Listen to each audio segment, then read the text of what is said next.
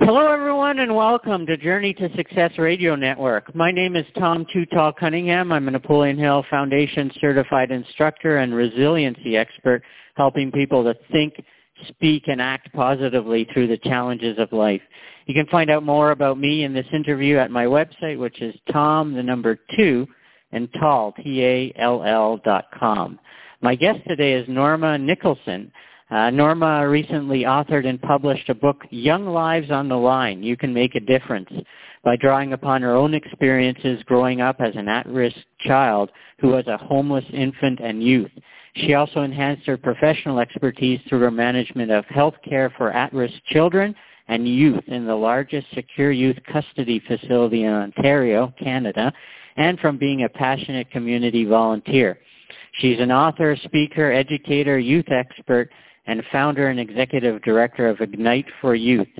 She currently facilitates community outreach programs such as workshops for youth and families, police and correctional services, seminars in local churches, lunch and learn sessions for employees in a variety of work environments and for youth-focused organizations and their employees. Norma has served as president of the Alzheimer's Society of Peel, president of the Registered Nurses Association of Peel Region, and is a member of the board of directors of the Registered Nurses Association of Ontario. She's also an engaging member of the Mississauga Board of Trade, the Mississauga Arts Council, Toastmasters of Mississauga, and a director on the board of the Malton Neighborhood Services. Welcome to the show today, Norma. Thank you, Tom. I'm happy to be here. Wow, I'm surprised you're ever at home with all of those volunteer positions that you've had. Those are some very big responsibilities and some very big name organizations in the Mississauga Peel area. It gives me joy to give back. Nice. And you had met my wife. We met you at the Toronto International Book Fair, and you guys have a similar passion for helping these at-risk youth. My wife, who works for a criminal defense lawyer, gets very saddened to see what she often calls frequent flyers, youth that calls her like every year or 2 years with some new charge. And so these are the people that really your heart breaks for and that you're really out there to try and turn them around before their life gets bad or gets worse, right? That's the main point. I would like to have some impact collaborating and partnering with others before these children become impacted by the youth justice system. Yes, because once they're in there, they often stay in there and they learn things that just are not going to help them at all in life. Or they return to the community and do not adjust productively, therefore they are back inside. Right. Yeah. And so you published a book recently, Young Lives on the Line, You Can Make a Difference. When was that book published, and what prompted you to publish a book like that? The book was published, self-published, by me in February of this year, which would be almost 1.5 years since I retired from the youth custody facility. Mm-hmm. This book came about because of 3 lived experiences. One, as you noted in my bio, Tom, I was homeless twice. Wow. And from a young teenage mom who could not find anyone to help her to look after a 6-month-old infant, so she therefore abandoned me on a sidewalk. This story was told to me by my grandmother, my paternal grandmother, who took me into her rural home on the island of Jamaica and took care of me until she died when I was 7. So that's one of my lived experiences. After my grandma died, I lived with a paternal aunt who did not want to have any children at all because she had already raised her 3 grown children. Mm-hmm. So between the age of 7 and 13, I experienced the most horrific and horrendous abuse that any child could have ever experienced. Oh, that breaks my heart. Yeah, that's one of my lived experience. My second lived experience is I was very fortunate to immigrate to Canada and had the opportunity to further my education and be able to volunteer. So I started volunteering at the hospital, which was then the Wellesley Hospital in downtown Toronto. I had a day off each week from my job. I was a nanny then. So I volunteered and got to love nursing. And then I also volunteered when I became a nurse in the community. And you can see how my focus from my volunteer work had always been with at-risk youth.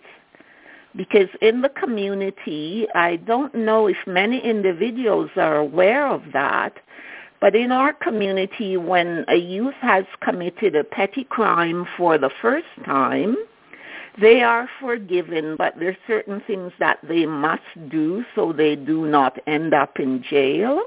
Mm-hmm. So I volunteered with an organization that helps to write letters of apology with those youth. Many of them are illiterate. Mm. There are many youth in our community all over Ontario that do not know how to read and write English. Ooh. So that's my second lived experience. My third, I have a master's degree, and I was managing health care at an outpatient department in a hospital. And that hospital decided that they wanted to start charging seniors for their outpatient care. That I did not support at all because we are to receive medical care in our country without paying. So at last there was an opportunity to move on, and I saw this ad in the paper. RN wanted to develop and orchestrate health care for at-risk youth in the largest secure youth facility in Ontario. And I thought, I could do that. So there's my third lived experience. I managed and developed health care for at-risk youth in the facility that is actually the largest in Ontario and the largest in Canada. 192 youth are incarcerated there, 160 young men and 32 girls. Wow. So in all these 3 lived experiences, when I retired, I thought I had been reflecting all along because I made notes in my journal. I've kept journals ever since I became a nurse. It's amazing the things that you observe and people you have served. Mm-hmm. So because I had a journal, many journals, I had seen several at-risk youth in the community, several at-risk youth in custody, and I did further research to do some comparison. Why is it I had such a horrific life as a teen and I did not end up in the youth justice system? Why is it that the kids in the community did not end up in the youth justice system compared to those kids that are in youth custody? And that's how I thought about writing the book. Wow, those are some very rich and dramatic life experiences to build from. Mm-hmm. Wow. So I've go ahead, please. I have looked into homelessness before. I had a friend who was very wealthy. One of his businesses was going under, so he transferred the rest of his assets to his wife's name, and 2 days later she kicked him out, and like within a week he went from millionaire and nice cars and beautiful house to living on the street. I ended up looking up one time famous people who have been homeless, and you got some pretty amazing people. You got Jim Carrey, Halle Berry, and numerous other big names, Dr. Phil, and number of big names that people have been homeless. And so you either go, when you're homeless, you either recover from that or you don't. And so that must give you some real, having gone through that must give you some real rapport with a lot of the youth that you see, that they know that you've lived a lot of times where they've lived. Yes, I can truly identify with some of the situations that they have experienced, and I can also say to them, I know how difficult that would have been, because one of my challenges when I grew up is I did not share the story with anyone. All the abuses I went through, including rape, physical, emotional, verbal abuse, I did not share with anyone because they would not believe me. And you think that that's something that youth are, I would think that's something youth, not even just youth, adults as well, they tend to hide those things and not share them, but they've had some tremendous learned experiences from it. You feel ashamed, and you think part of it is it's because of you why this has happened. Because I've always thought when I was a young girl that it's my fault why my mother, who I've never met, left me on a sidewalk. And at first I thought, how could she have done this? And then as I grew older, I realized, look at all the resources we have in Ontario. None of that existed on the island where I was born. There is absolutely no support for her. Right. And in Canada, we are an amazing country in that, okay, yes, we pay high taxes, but we do it so that we can look after people. Our social system is extremely good globally compared to other countries. And so, we do have the resources to help at risk youth, but they don't always seek it out. They don't always know what's available. And so it's important for us to let them know of what is available, because there are resources, I imagine, that can really help with those youth already, right? And that's one of my goals. Canada, Ontario especially, is a province of new immigrants come to us every year. Well, take an example of a mother and perhaps her 2 children who have come to Canada as refugees from a war-torn country. Mm-hmm. So they may be met at the airport by a supporting church or family or the Salvation Army, and they are helped with housing, lodging, clothing, connection. But I'm not sure that there's anything that is continuous with that family. So there's not much done about the psychological. So when those children are here, having lived in refugee camps for many years, they are not able to adjust to our school system.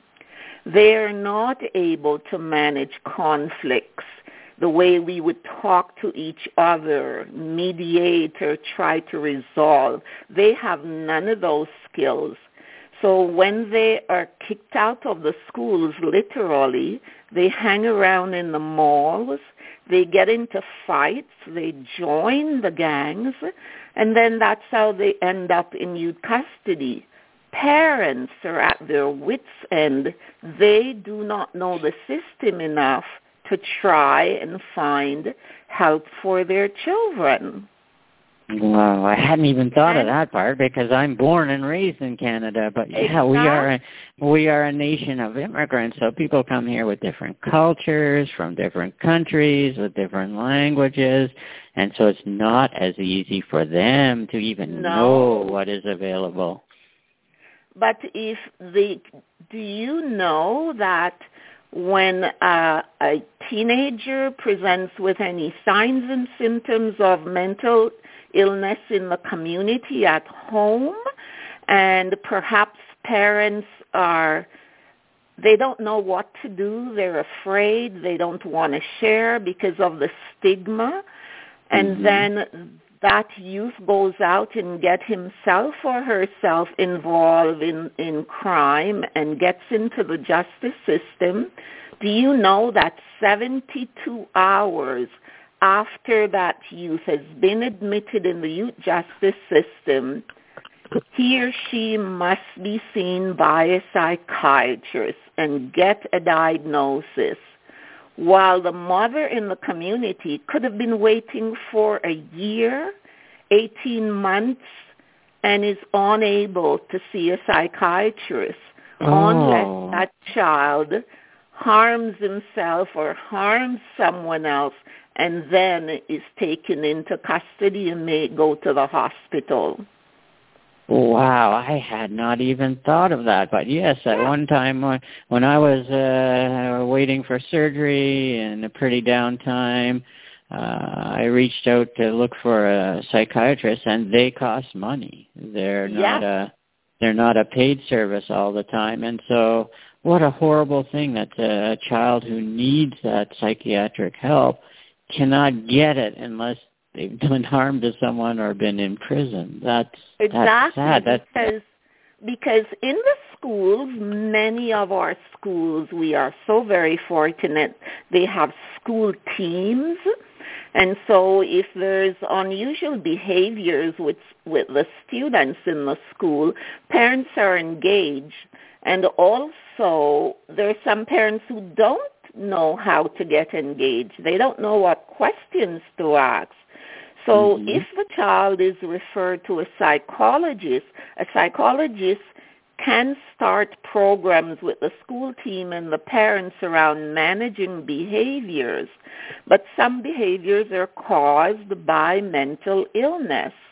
And therefore, if that youth is not seen by a psychiatrist, most family doctors will not start psychiatric medication for young people, but they have to wait to see a psychiatrist, maybe for years.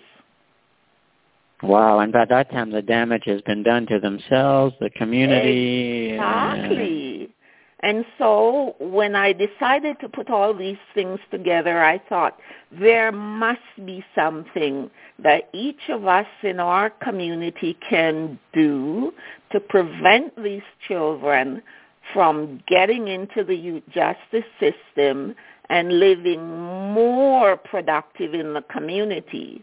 So one big thing is if we could have more psychiatrists available to teenagers, they could move some of that resources from the youth justice system into the community. Yes. Now, talk a little bit about this book, because you hadn't written a book before, and so many people say, well, I should write a book, or I need to write a book. But so many of those people don't actually ever get out to writing a book. How did you go through the process of writing this book? How did you get it accomplished? Because, as I just said, so many people say they should write a book, but not very many people do. I think my passion for seeing changes, as I reflect on my own life, I want parents to really have the skills to support their children to reach their potential, not looking just at the negative. So it is with that passion, plus the notes I have made in my journals over the years, that I sat down one day and I said to friends of mine, I want to write a book. And we met over coffee several times, and I lay out what is it I would like to include in this book. Never imagined that I could write a book. But it is so wonderful to have friends and family that says, you can do it. So then I put my notes together. I did some research. I looked at, oh my goodness, the accumulation of journal notes that I have. And then I was able to put all these thoughts together chapter by chapter. So the book has my story. The book then has the story of 6 of the youth that I have volunteered with in the community. Of course, one has to be very careful not to identify our young people, so their names and age are not what it says in the book. All right. And then I looked at the youth that I manage health care for, and I look at all the challenges and reasons why they came into youth custody. And some were presented with mental illness undiagnosed. Some could not see or hear.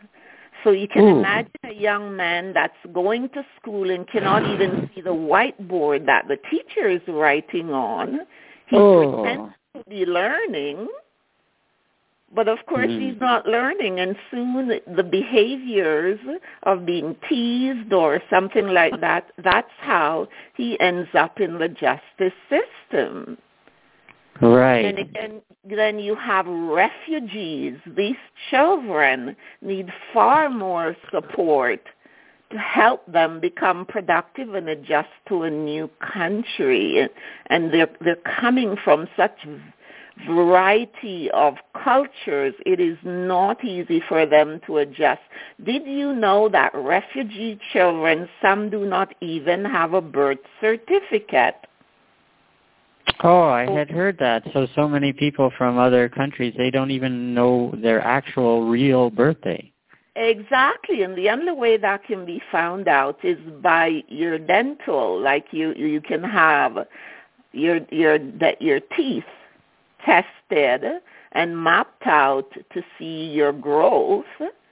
So, for example, a youth could be in custody who is a past refugee, and he's 16 years of, he thinks he's 16 years of age, but when his dental chart is done, he's actually 19, and then he goes right into the adult system.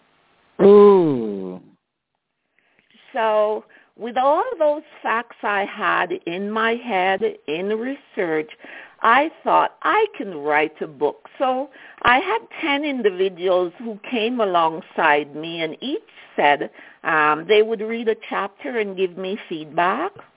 So I spent most of 2013 writing my book, going out and testing the contents with organizations to say, should this book be printed?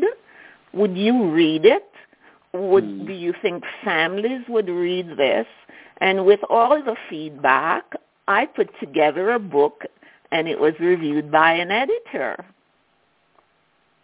Nice. And not only a book, but you are putting together a big youth event next year as well in Mississauga. Well, the next step was after I had been out about 22 times speaking to all those groups that have been mentioned in my bio, several individuals have said, Norma, why don't you get some experts together, bring some families, some youth, representatives of the probation, the justice system, and have a one-day conference where youth are sponsored, and I've been very fortunate. I've had organizations that have sponsored youth to attend. others need to pay, but when you pay, it's very minimum for what will be obtained from that conference. Mm-hmm. So yes, I had to work with others to develop a not-for-profit organization, which we named Ignite 4, number 4, Youth. And that is the organization that will be hosting this one-day conference. It should be a dynamic conference where anyone who has a passion for seeing young people become the best they can is welcome, so welcome to attend. So the tickets are already online from the Living Arts Center. The Living Arts Center is located here in Mississauga at 4141 Living Arts Drive. It's right across from Square One. Very easy access by public transit. And that one-day conference will be April 20th, 2015, from 8 a.m. to 4 p.m. Promises to be an excellent day of learning and takeaways to impact the lives of youth. Nice. Can you direct people to a website where they can get some more details on that? Go to my website at www.younglivesontheline, one word, younglivesontheline.com. younglivesontheline.com, same name as your book. Yes. And that is a good venue, what is it in Mississauga? The Living Arts Center. Yeah, beautiful venue. The ambience and the networking and the exhibits and the learning should make it a wonderful day.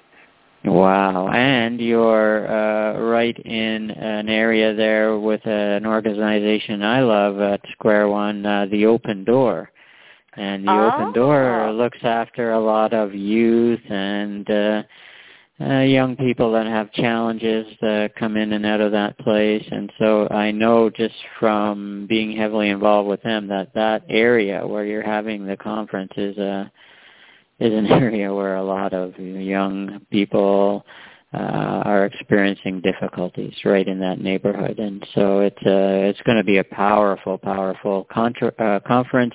I'm hoping and believing that a lot of organizations will get involved. Churches should jump on this, and all kinds of their social service agencies in the Mississauga area should be in attendance as well.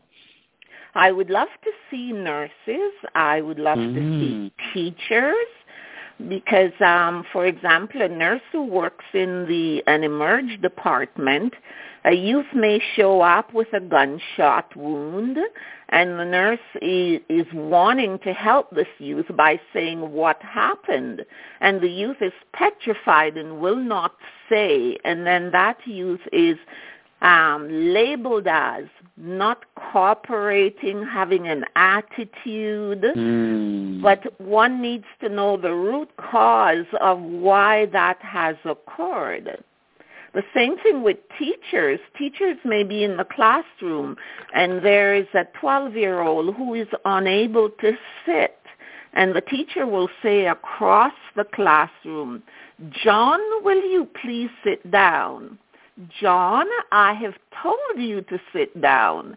But in fact, John is feeling so ashamed now because he is really unable to sit down because of his undiagnosed mental illness he has to pace.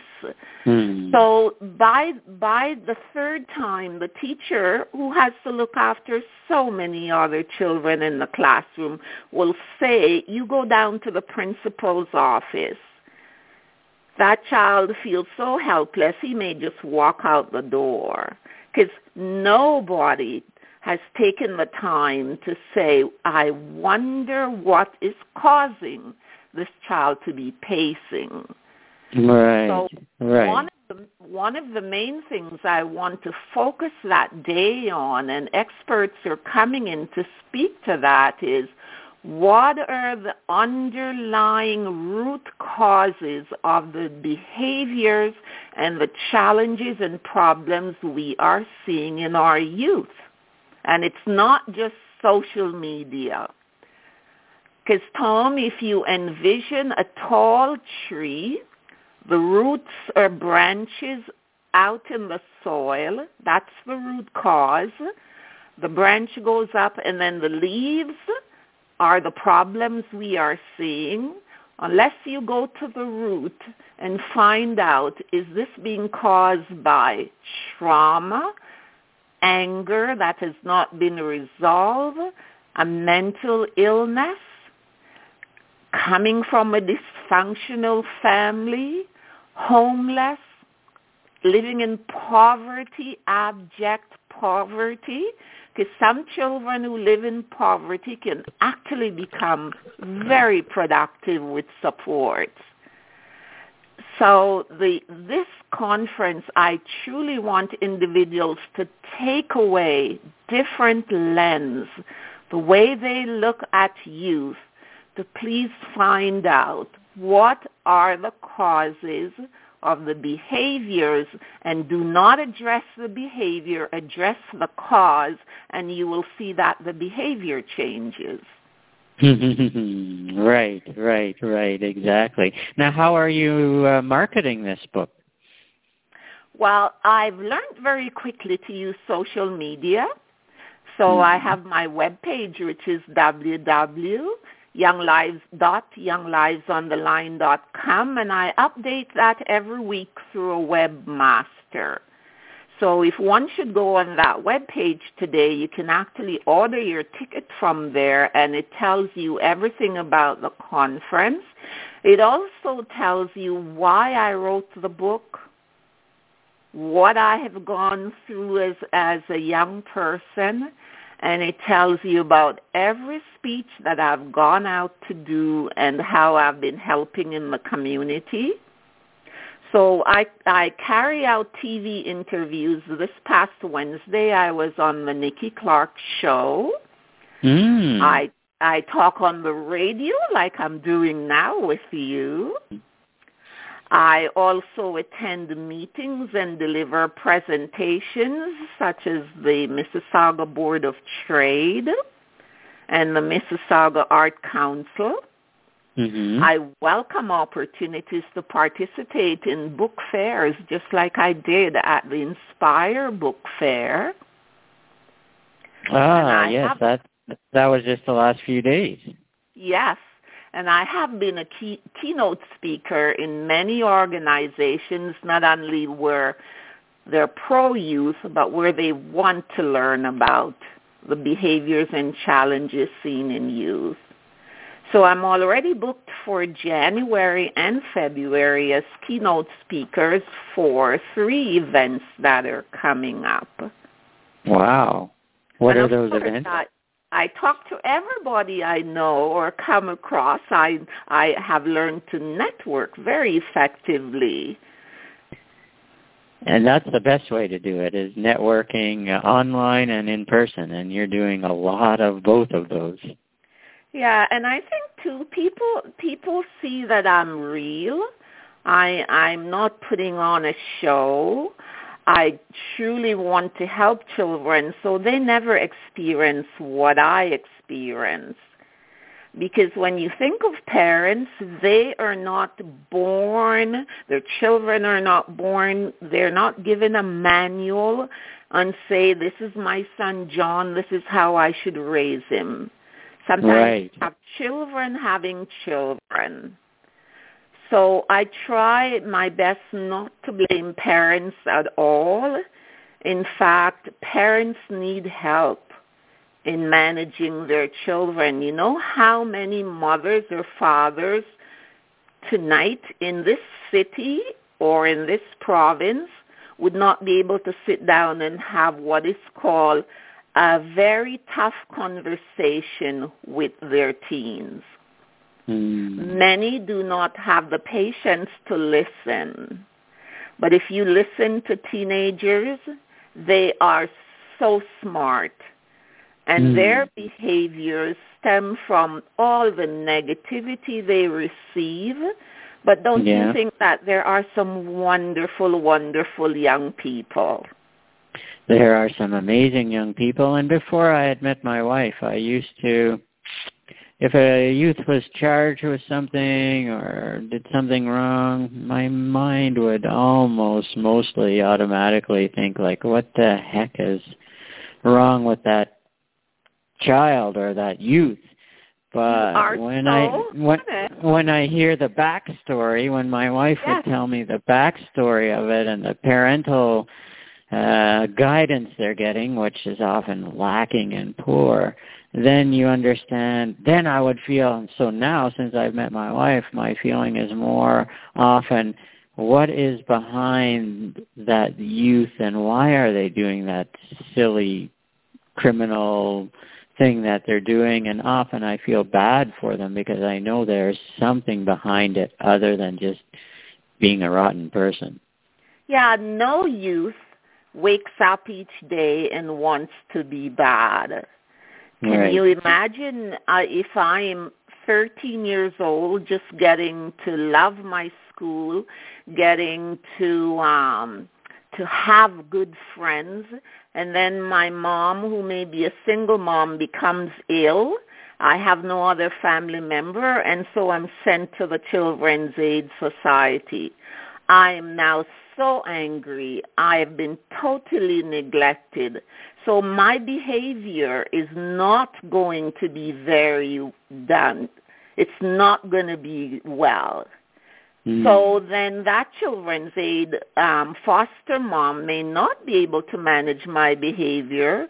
So I could be moved around to 10 or 20 different homes, whichever one's saying, I can't manage his behavior. And no one sits down and say, okay, here are some things that we want to hear from you and we want your input. Right. They don't go to the child themselves or the youth themselves to really learn what's behind what they're doing. Yep, they just make decisions. For most of them, they have no voice. Yeah. And see, one of the things that I would truly like to see your parents learning more how to have difficult conversations with their children so that their children can come and talk to them about anything. There are kids that are petrified to go and talk to their parents about basic life things. Right. Definitely. And at the same time, again, like from experiences I've learned, I'm a Caucasian, having born and raised here in Canada, but for minority youth, a lot of times they are targeted and profiled. And there was a young lady that I interviewed earlier this year, and she lives downtown Toronto, and she was just telling me how often, particularly minority people, get stopped by the police just for like nothing, just out of suspicion. And I remember thinking like, oh, that feels awful, creepy, just hearing about it. Yeah, because an example would be there could be very well-educated minorities that are professors at the universities that are working in government organizations, so they decide that they will buy a home in an area that is considered a rich area. Well, when those children are walking on the street, for some, policemen are wonderful, but there's always exception.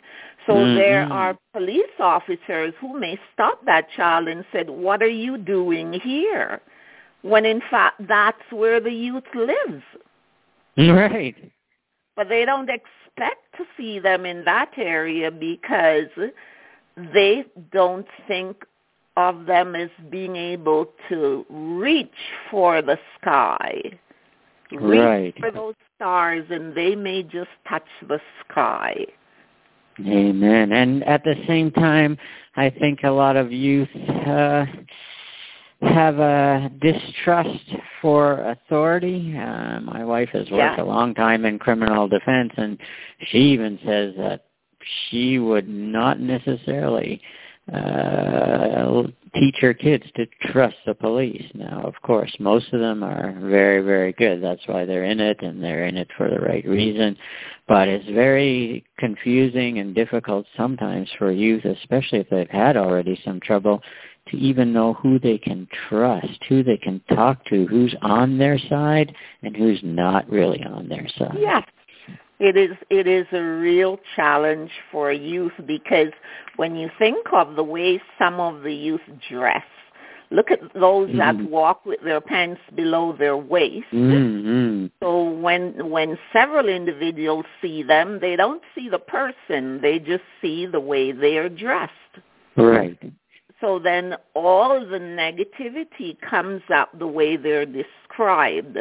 There is nothing, the society doesn't take time to reflect on what could be the reason that that child is dressed that way. Right. And sometimes even people like myself will just immediately assign some negative characteristics just because of the way they're dressed, when really that's improper. Yes. And we have that happening. So I am so hoping that my book will be placed in at least the high schools. I have been trying to get that done. Yeah. The book is in the Mississauga library system, thanks to Mississauga. I have been trying to get the books into the Toronto library system, and is still waiting. And the Toronto District School Board, I'm still waiting. And I know that many families would like to get this book. So another thing is that the book can be downloaded from Amazon and Kobo for 99 cents. Wow. Amazon.ca. Let's remind people Amazon.ca. Some people might go to Amazon.com. 99 Actually, I've been on Amazon.com and you can see it, but you can only purchase it at .ca. Okay. And excellent. Then because I self-publish, I can mail a book anywhere in the world for someone who sends me $20. Wow. Okay. Nice. And if I'm very blessed, there's a school in Brampton that I've spent some time. They have purchased 30 books, and I just gave them at 50% off. Nice. What a nice gesture. Now, there's lots of people that are passionately interested in helping youth, at-risk youth, and just youth in general. How can these people assist you to move forward with this passion to see changes in youth? Well, one of the things that people can do is try some of the tools that are written in the book. There are concrete tools that are written in the book. So there are things that teens, young people can do. There are things that parents can do, and they're all concrete things. So a concrete thing that a parent can do, if you do not understand the school system, make an appointment to speak to the teacher. Talk to your child and what are the challenges. Ask the teacher to have a meeting with you and that child. Or you can make a note of the concerns the child has expressed and go and hear the teacher's view and see how both of you can work together. Some parents do not get engaged with the school because of their cultural background. The school was always in charge and is responsible for the education for their children. No, it is a collaborative effort. So there's a concrete example. So the other thing is for people that are new to the country and do not know where to find help, walk into any community center There are so many of them. Walk into the Salvation Army. Walk into a church, a synagogue, a mosque. Ask where you can get help. And it's amazing you find that if you're fortunate to live in an area where similar cultures to your own are residing, they can also help you to find resources, especially if English is not your first language.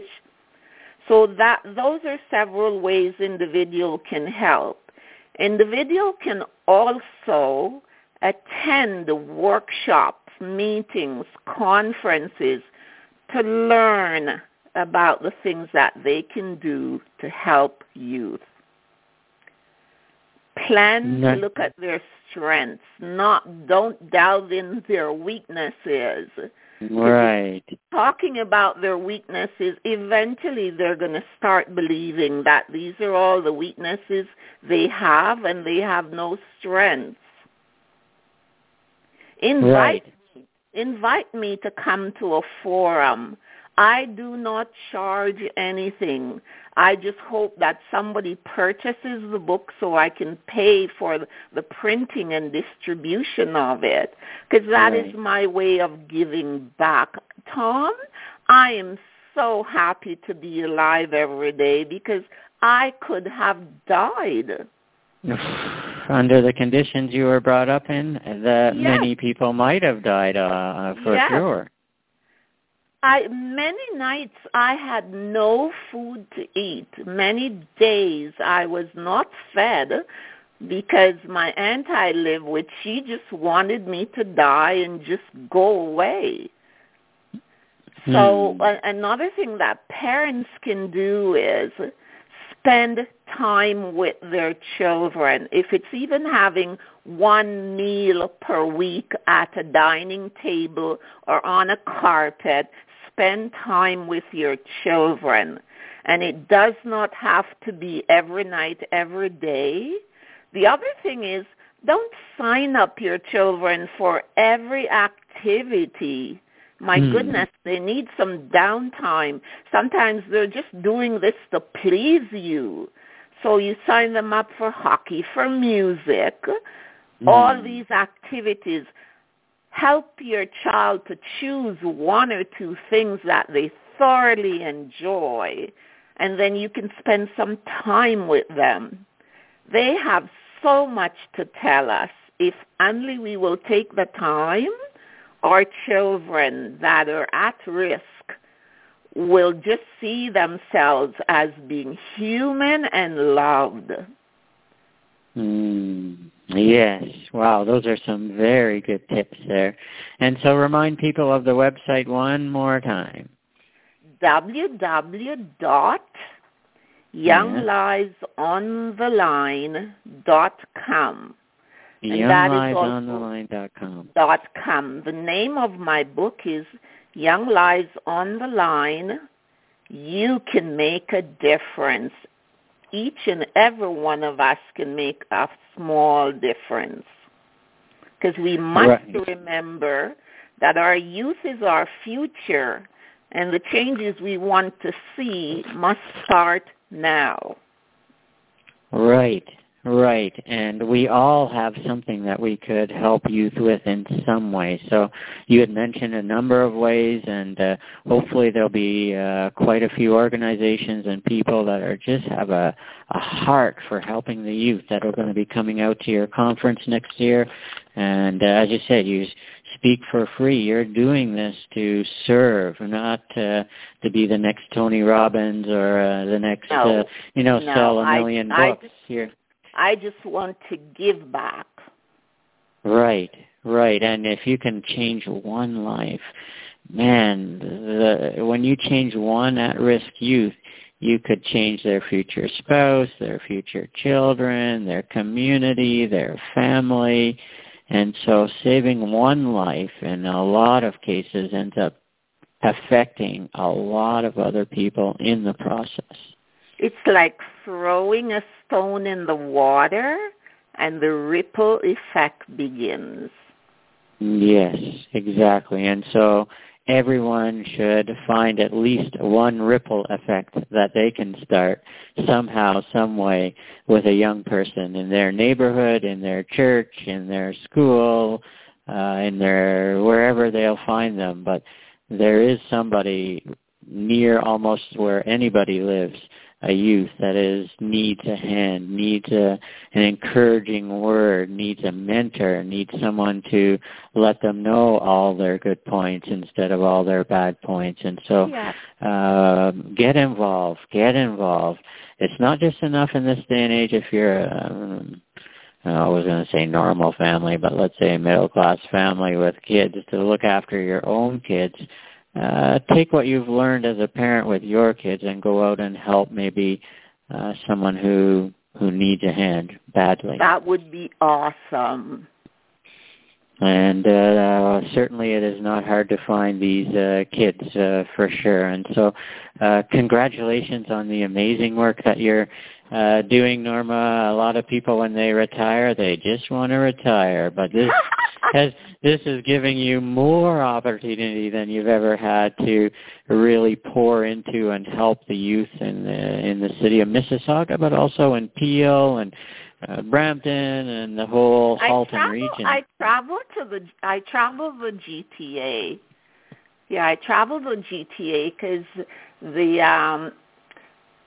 there's an event that is occurring in Toronto on January 30th. So I travel the GTA. I've even gone to Windsor, Ontario. So wherever someone wants me to come to, I will come because I know someone will go away making a commitment to help even one youth. Right. And when your passion is so strong as yours is, you will go anywhere, anytime, because as you said, there's always going to be one person there that can help you or one person there who needs help, needs the encouraging word. So thank you so much again, everybody. YoungLivesOnTheLine.com. Ask Norma to come speak to your organization. Buy one of her books. Don't buy one of her books. Buy 5 of them, 1 for yourself and 4 to give away.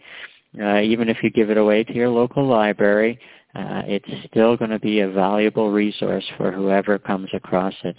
So thank you so much for your time and all the amazing work that you're doing, Norma. I know this conference next year is going to make a huge impact in the community, and people are going to jump on board because this is a very, very, very needed initiative. Thank you, Tom. This has been a pleasure. Have yourself an amazing day. Take care. Thank you and goodbye.